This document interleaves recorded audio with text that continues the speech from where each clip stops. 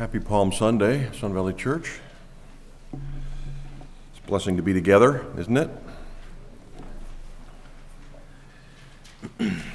I rarely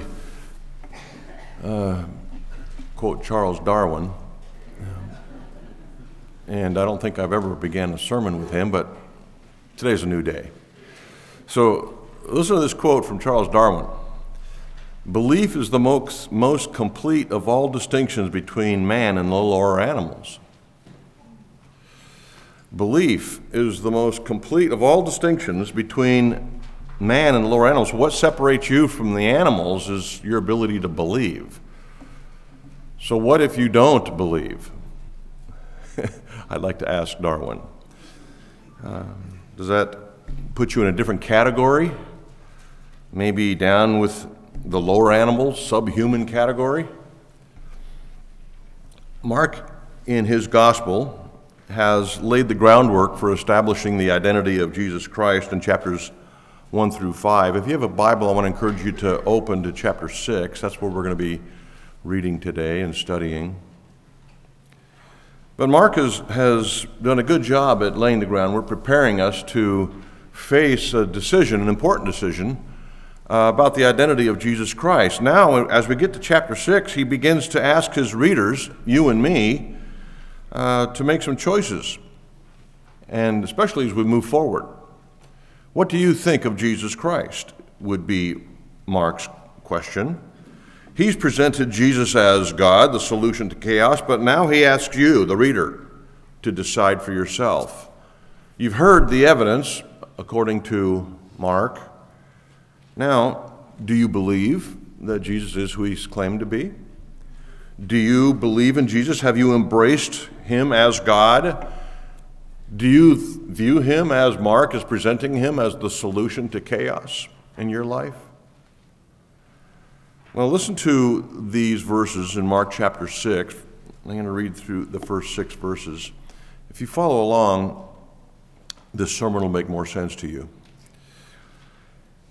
He went away from there, that is, Jesus went away from there and came to his hometown, and his disciples followed him. And on the Sabbath he began to teach in the synagogue, and many who heard him were astonished, saying, "Where did this man get these things, and what is the wisdom given to him? How are such mighty works done by his hands? Is not this the carpenter, the son of Mary, and the brother of James and Joseph and Judas and Simon? And are not his sisters here with us?" And they took offense at him.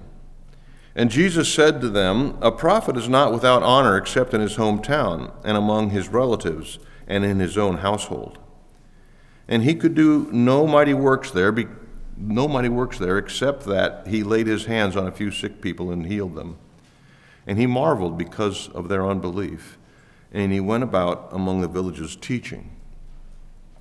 Of course, we know that the hometown referred to here in this text is Nazareth. That's where Jesus grew up from the time he was 2 years old and on. But what we have here in front of us, Mark reveals that even in Jesus' hometown, people didn't believe him. They didn't believe who he was. They wouldn't embrace him as, of course, God, much less a prophet. But he's asking us, he's using this story, Mark is, to see where your heart is. What do you believe about Jesus Christ?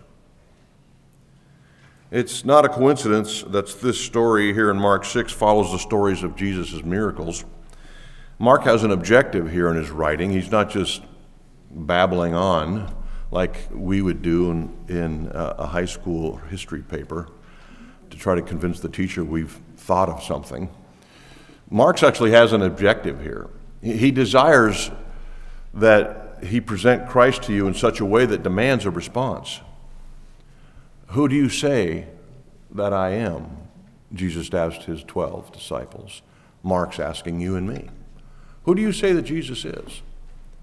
And so we have this story right on the tail of all these other miraculous stories, like Jesus calming the megastorm on the Sea of Galilee, like rescuing a demon-possessed man, like healing the woman who had been sick for 12 years, like raising Jairus' dead daughter back to life, not to mention healing the man with the withered hand, the leper, and others.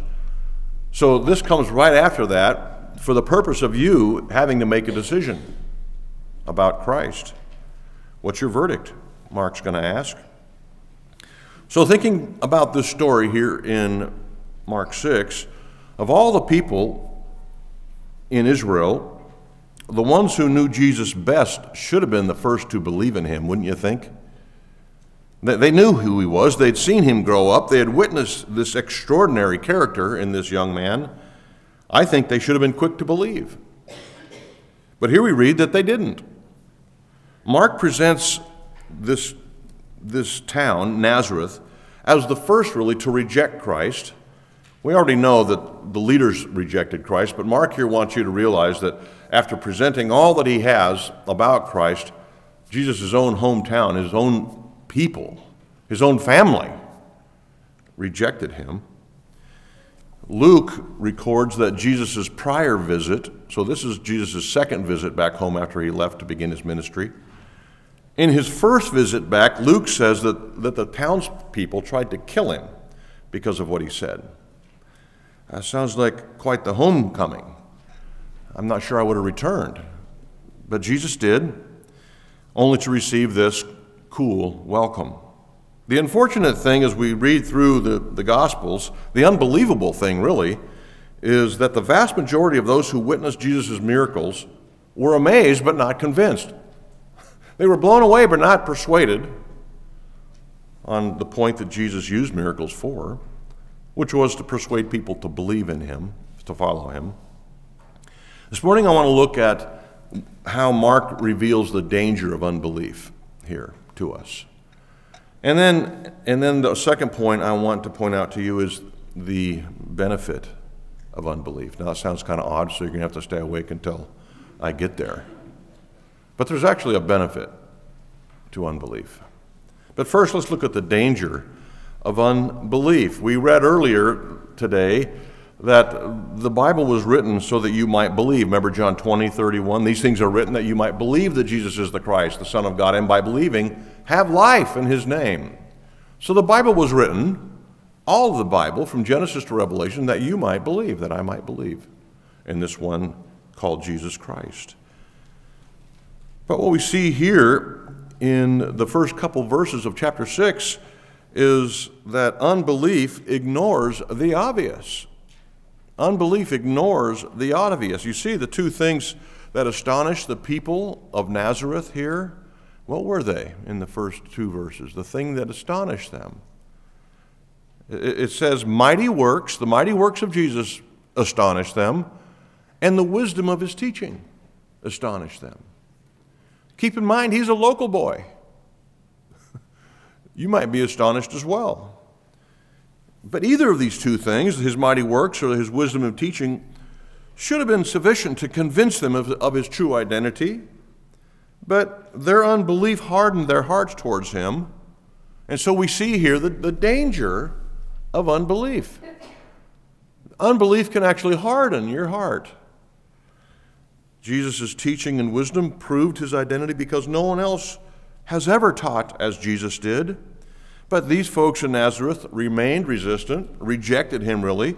Jesus provided everything they needed to be persuaded that he was God in the flesh, things like miracles, teaching, wisdom, etc., the things they're astonished with, but they remained in unbelief. They refused to believe. The response of these folks in Nazareth was the typical response of most of Israel in Jesus' day. The priests, the Pharisees, all the religious leaders couldn't deny that Jesus was doing miraculous things, couldn't deny that he was a powerful teacher, and yet, instead of embracing him, they rejected him. It seemed like at every stop we see this. This is what unbelief still does today. We have all this evidence of who Christ is, the God of heaven, and yet it's uncommon to find somebody who truly, really embraces Jesus Christ as he is presented. Jesus said this in John 10, verse 37 and 38. If I am not doing the works of my Father, he's speaking to a crowd who wouldn't embrace him, who wouldn't believe him. If I am not doing the works of my Father, then do not believe me. But if I do them, that is, the works, that miraculous things that I'm doing, Even though you do not believe in me, believe the works, that you may know and understand that the Father is in me, and at least respond to the works that I've done that prove that I'm God. If you don't believe what I'm saying, who else have you seen lately that can raise people from the dead? Is what Jesus is asking. At least believe the works. Can your hearts be so hard as not believe the obvious? But it seems that unbelief ignores the obvious. This is not a mystery, though, on why it happens. Paul says this in 2 Corinthians 4:4. In their case, that is the case of those who don't believe, the God of this world, who's that? Satan, has blinded the minds. That's a small g, keep in mind. It's not the God of the universe, it's the God of this world, small g, has blinded the minds of unbelievers to keep them from seeing the light of the gospel, the glory of Christ, who is the image of God. What keeps them from seeing who Jesus is? Unbelief. According to Paul, according to Jesus. Unbelief has dogged mankind since the Garden of Eden, hasn't it? This is what Adam and Eve demonstrated when they took the fruit. Unbelief. They didn't believe that God could be their satisfaction. They didn't believe that God could be all that He promised to be to them, and so they decided to believe a snake instead. The lie that their rebellion could satisfy them. And Satan is still using that same plan, and people are still biting, even today. Unbelief is a sin that we need to be wary of, Sun Valley Church.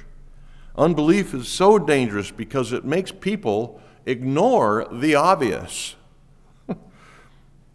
He began to teach in the synagogue, and many heard him were astonished. Who is this man to do such great things? How is he able to teach with such depth and wisdom? And yet they ignored the obvious. He's God. That's how he can do these things. Plain evidence is denied because of unbelief. Spiritual blindness is the result of unbelief, according to Paul, that I just read for you. Unbelief is that sin that sends people to hell. Jesus said, listen to this, John 8:24. Jesus speaking, I told you that you would die in your sins, for unless you believe that I am He, you will die in your sins. So, people reject God when He's in plain sight, evidently. The Psalms are full of statements about how the creation speaks of God's existence and His loving character. From cover to cover, Genesis to Revelation, the Bible reveals God to us. Yet people can go out on a starry night and not be fazed by the obvious. They come up with excuses or explanations for such miraculous demonstrations. Belief in Jesus Christ has always had similar results as this. If one would take the four Gospels at face value, an honest person would be convinced of his identity. And yet, critics, year in and year out, continue to explain away all the miracles of Christ, the character of Christ, simply by ignoring the obvious, claiming it's legend or fairy tale. But the New Testament Gospels attempt to reveal Jesus as only one possible option, the God of the universe. But instead of believing, people around us, maybe even people here, make up ridiculous alternatives to explain away what's obvious. Christians, that would be quote-unquote Christians, similarly claim to embrace Jesus as Lord, God of heaven, but are quick to dismiss His commands. In case we're quick to point the finger and say, what is wrong with those people of Nazareth? Let's look inward for a second. Do we obey the commands of the one we claim is Lord, the God of the universe? The commands of Jesus recorded in the New Testament are regularly dismissed by people who claim that they believe that he is Lord. That's called unbelief. What do you think Jesus meant when he commanded us to love one another? Smile in the lobby? What did he mean when he proclaimed to be the God of heaven, that in order to follow him, his followers must deny themselves, take up their cross, and daily, detail-wise, follow him? If anyone claims to be in Christ, the Apostle John said in 1 John 2:6, they must walk as Jesus did. If Jesus is Lord, his commands are not optional.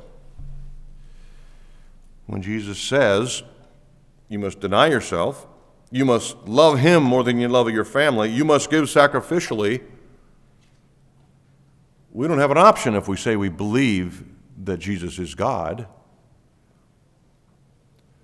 To hear those things and not do what he commands is unbelief. What else could it be?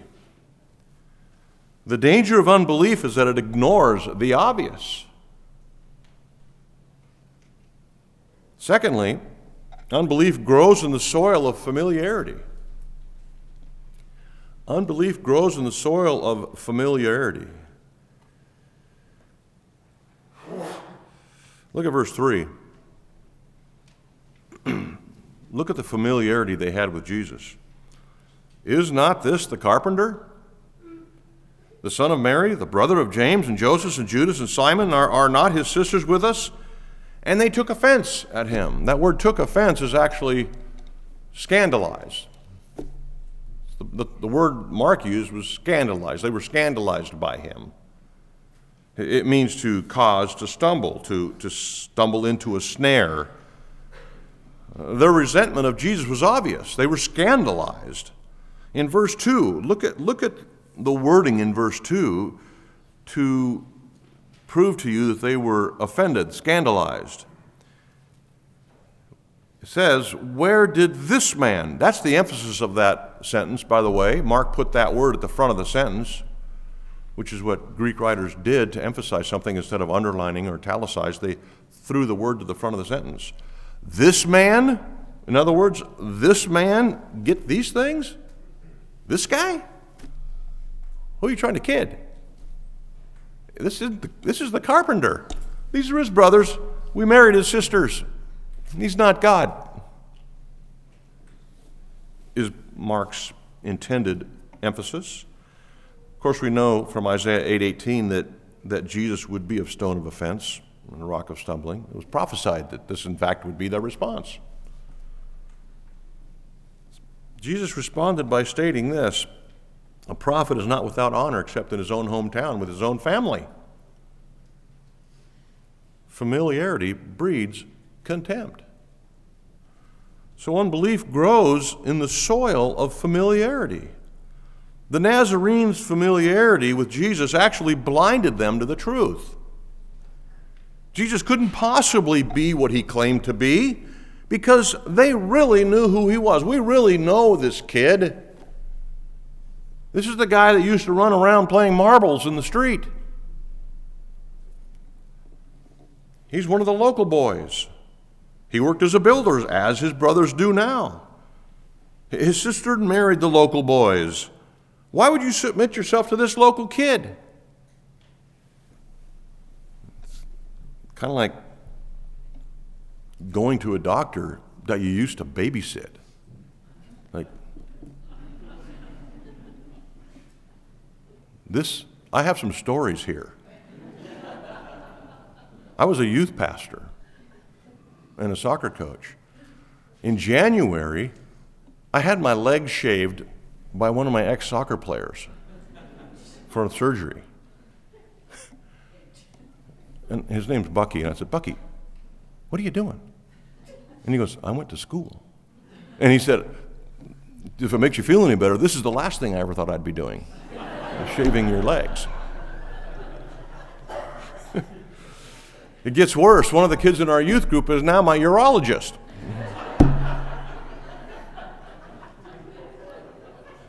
Watch it. Watch it, I tell him.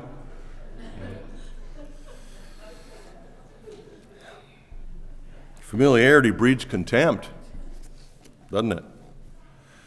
In Aesop's fables, he tells a story of a fox who had never seen a lion. Remember that story? When he first met the king of the beasts, the fox was nearly frightened to death, shaking, could hardly breathe. At their second meeting, the fox was not frightened quite as much. By the third meeting, he was chatting it up with the lion. And this is how Aesop concluded the fable. And so it is that familiarity makes even the most frightening things seem harmless. Philip Brooks, the Bible commentator, said it best. He said, familiarity breeds contempt only with contemptible things or among contemptible people. So who's the contemptible one in this story? Like the tourist who was visiting an art gallery. After hurrying through the displays, he walked past the guard on the way out and says, "Nothing really interesting struck me today." And the guard wisely said, "Sir, the art's not on trial here, the visitors are."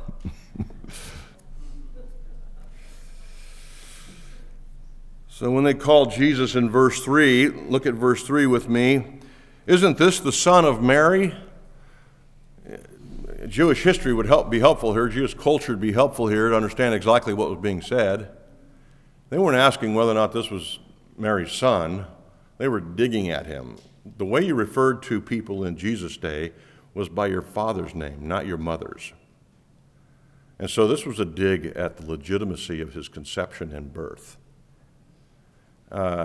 Hey, isn't your mom known for a little bit of, it's kind of the question that's being asked. So, Sun Valley Church, in our day, today, do we need to beware of the unbelief of familiarity? Think about it. Think about where you're sitting. Growing up in church or being in church every week for a long time has the potential of building spiritual calluses. Oh yeah, I've heard that. I've read that before. We've prayed this before. That song, I'm getting old, that's getting old. We need to guard against that by checking our heart daily. What is your expectation when you come to church?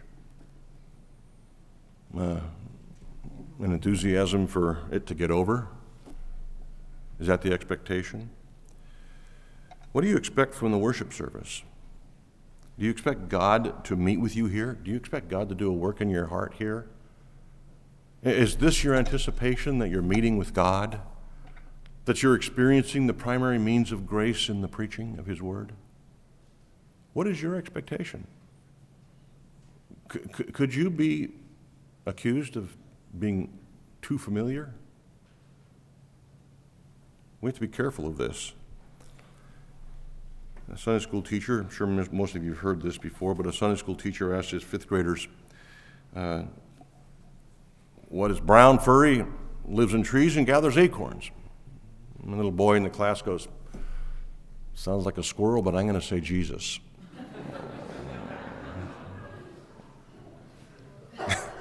Familiarity dulls the mind, calluses the heart. Modern Christianity can be too familiar with Jesus. We know everything about him. We've heard all the stories. We can answer all the Bible trivia questions. We sit through church Sunday seminars thinking to ourselves what I've just said, yeah, I've heard that before. And so our minds drift to more interesting things, like sporting events, hobbies, what's for lunch, our investments, or whatever's on Facebook and Instagram. This is the soil of familiarity. This is where unbelief grows well. I'm talking about here at Sun Valley Church. This is where our faith drifts towards the rocks of shipwreck. And what's the solution? A renewed vision of Christ is the solution. A daily renewed vision of Christ Jesus.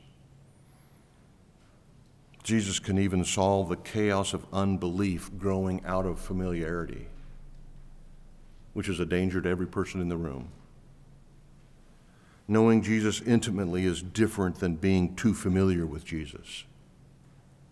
There's a difference between calling Jesus my friend and Jesus my buddy. So, how do we move forward besides pleading with God for a renewed, fresh vision of Christ? Well, we stop ignoring the obvious. He is Lord, the King of the universe, the one we worship, the one we know so well, is the God of heaven, our Creator. Stop being bored with the familiar. No matter how many times you've seen a lion, it's always impressive, isn't it? Plead with God for renewed passion for your Savior. Ask God to reveal Himself to you in fresh ways as you come through that door every week.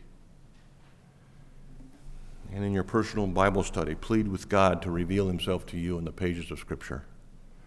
Don't just read it to get through the reading of the day. Pick up your Bible and read it again with the eyes of a child. Read a good book like The Glory of Christ by John Owen, or Desiring God by John Piper, or When I Don't Desire God by John Piper also, or The Pursuit of God by A.W. Tozer, or go out there and blindly pick one of those Puritan paperbacks off the church bookshelf, and it will stir your soul to its deepest place. Puritans have a way of penetrating the heart like nobody. Friends, our natural sinful tendency is to drift away from the dock. We need to tether ourselves securely to the dock of Christ daily for fear of unbelief. Next, fear is the chief of sins. Unbelief is the chief of sins. It says in verse 5 that Jesus could do no mighty works there. That seems strange. Why? Why could Jesus do no mighty works? Well, it's because of unbelief. It's the chief of sins. Jesus, it says, marveled at their unbelief. Like, you're kidding me. 2 times in the Gospels we read that Jesus marveled at something. Once is here in Mark 6:6, and another in Luke 7:9. One is he marveled at unbelief, and in Luke 7:9 he marveled at the belief of a Roman centurion. The exact opposites. He marveled. The power of unbelief is staggering to consider. Jesus said this in John 3:18, whoever believes in him is not condemned, but whoever does not believe is condemned already, because he has not believed in the name of the only Son of God. You see, Jesus could do no mighty works in Nazareth, not because unbelief is stronger than Jesus, but because they would not come to him for healing. They just refused to come. They were condemned already. What a judgment. Lord, save us.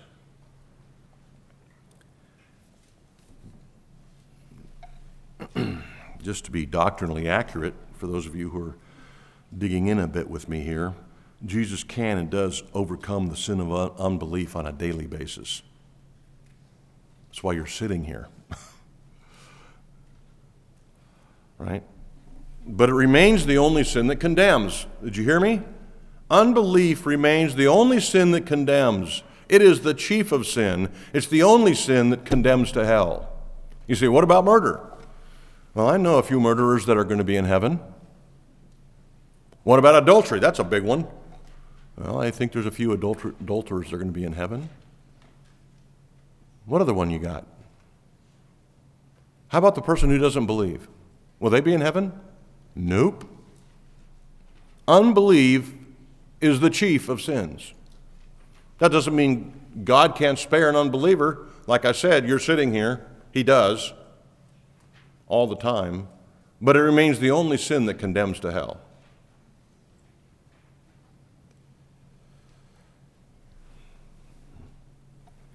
Unbelief causes us who claim to follow Jesus to ignore the commands of Scripture.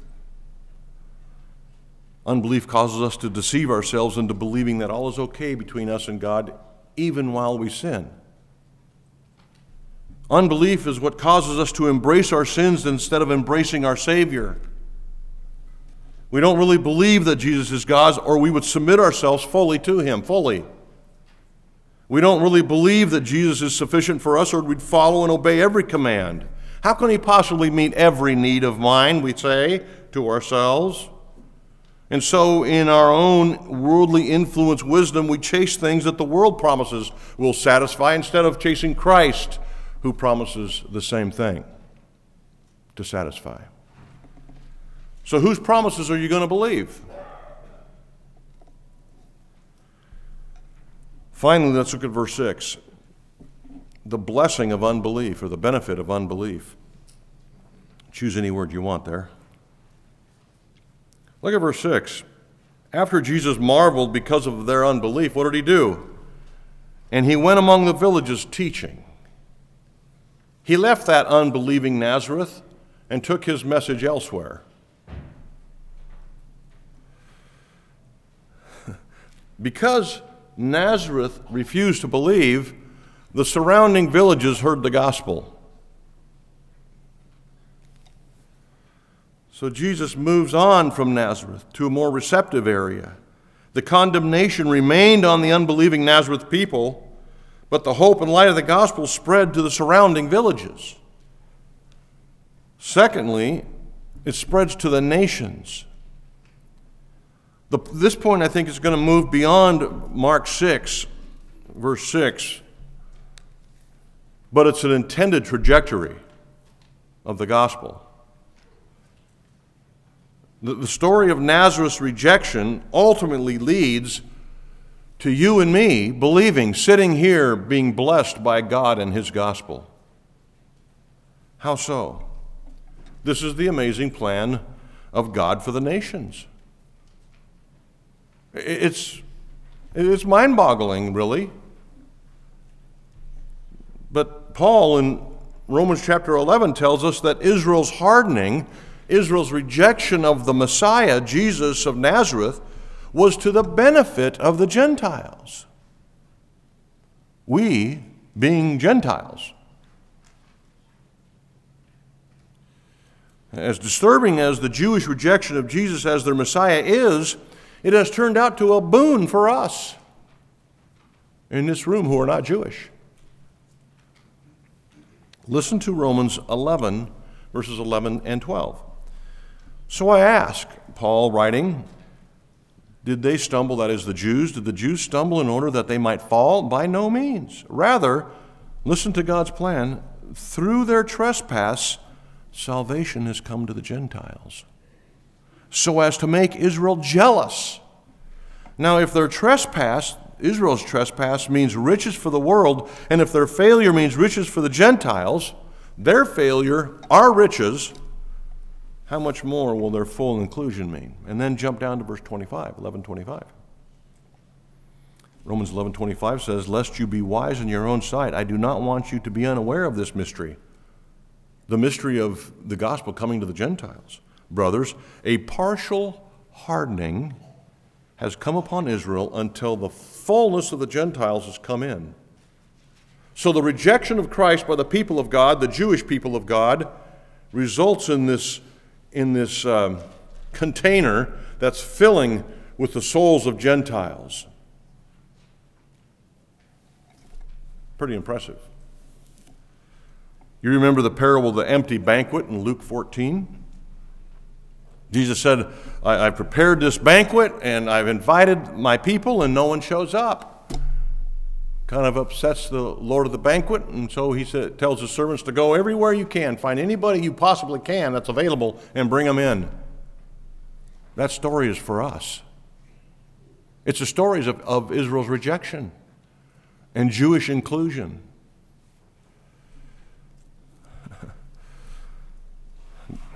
God invited the people of Israel to a feast, but they weren't interested. So he went to the Gentiles. God has turned his attention away from the Jewish nation for a season until the full measure of Gentiles comes in. Then, after that full measure of Gentiles entered into the family of God, God will once again turn his attention back to his people and embrace them, and they will come running. They will be fully jealous, and they'll come and be saved along with us. But now, during this time, this time frame of human history, Jesus Christ has embraced the Gentiles. Aren't you happy that we're included? Jesus went to other villages. The Apostle Paul was sent to the Gentiles because of unbelieving Jews. Israel's unbelief has turned into a blessing for us. So what should be our response to the mercy of God towards Gentiles? What should be your response to the mercy of God towards you? Paul explains it in Romans 11, how God grafted Gentiles into his family because of the rejection of the Jews, and explains to us the mercy of God and not to take it for granted in Romans 11. The very next chapter, Paul says, now this is how you respond to this mercy. Let me read it for you. I appeal to you, therefore, brothers, by the mercies of God, in view of God's unbelievable mercy, to do this. Present your bodies. He's talking to Gentile Christians. He's talking to you and me, Paul is here. Present your bodies as living sacrifices. Live every day to make much of Christ, is what Paul is saying. This is your response to the mercy of God. Do not be conformed to this world, but be transformed by the renewal of your mind, that by testing you may discern what the will of God, what is his good, acceptable, and perfect will. So how do we respond to this goodness and grace and mercy shown to us by Jesus Christ? We offer our lives to him, and you say, what next, Lord? Live for Christ every moment of every day. Make much of Jesus at home, at work, at church, everywhere you breathe. Make much of Christ. You're a living sacrifice. Friends, the antidote for unbelief is a full embrace of Jesus and all that he is, the Lord of heaven, the master of your life. Let's pray. Lord Jesus, we see this sad story in Mark 1 through 6 and are perplexed by the unbelief of these Nazarenes. We're confused by how easy it is for them to reject you. And yet we realize the danger is ours as well. We see much of Jesus at this church. We hear his words preached. We hear his apostles taught. We're familiar with Christ. Lord, help us guard against familiarity, but take us deeper into intimacy. Help us not be believing unbelievers. Help us to be those who live moment by moment enraptured by our Savior, the Lion of Judah, the King of our souls. Help us make much of him today, starting today, right now. And for the rest of our lives, Lord, help us to be committed to faithfully walk with him, to make much of him on every occasion, because he is the only one worth making much of. We pray this in his name. Amen.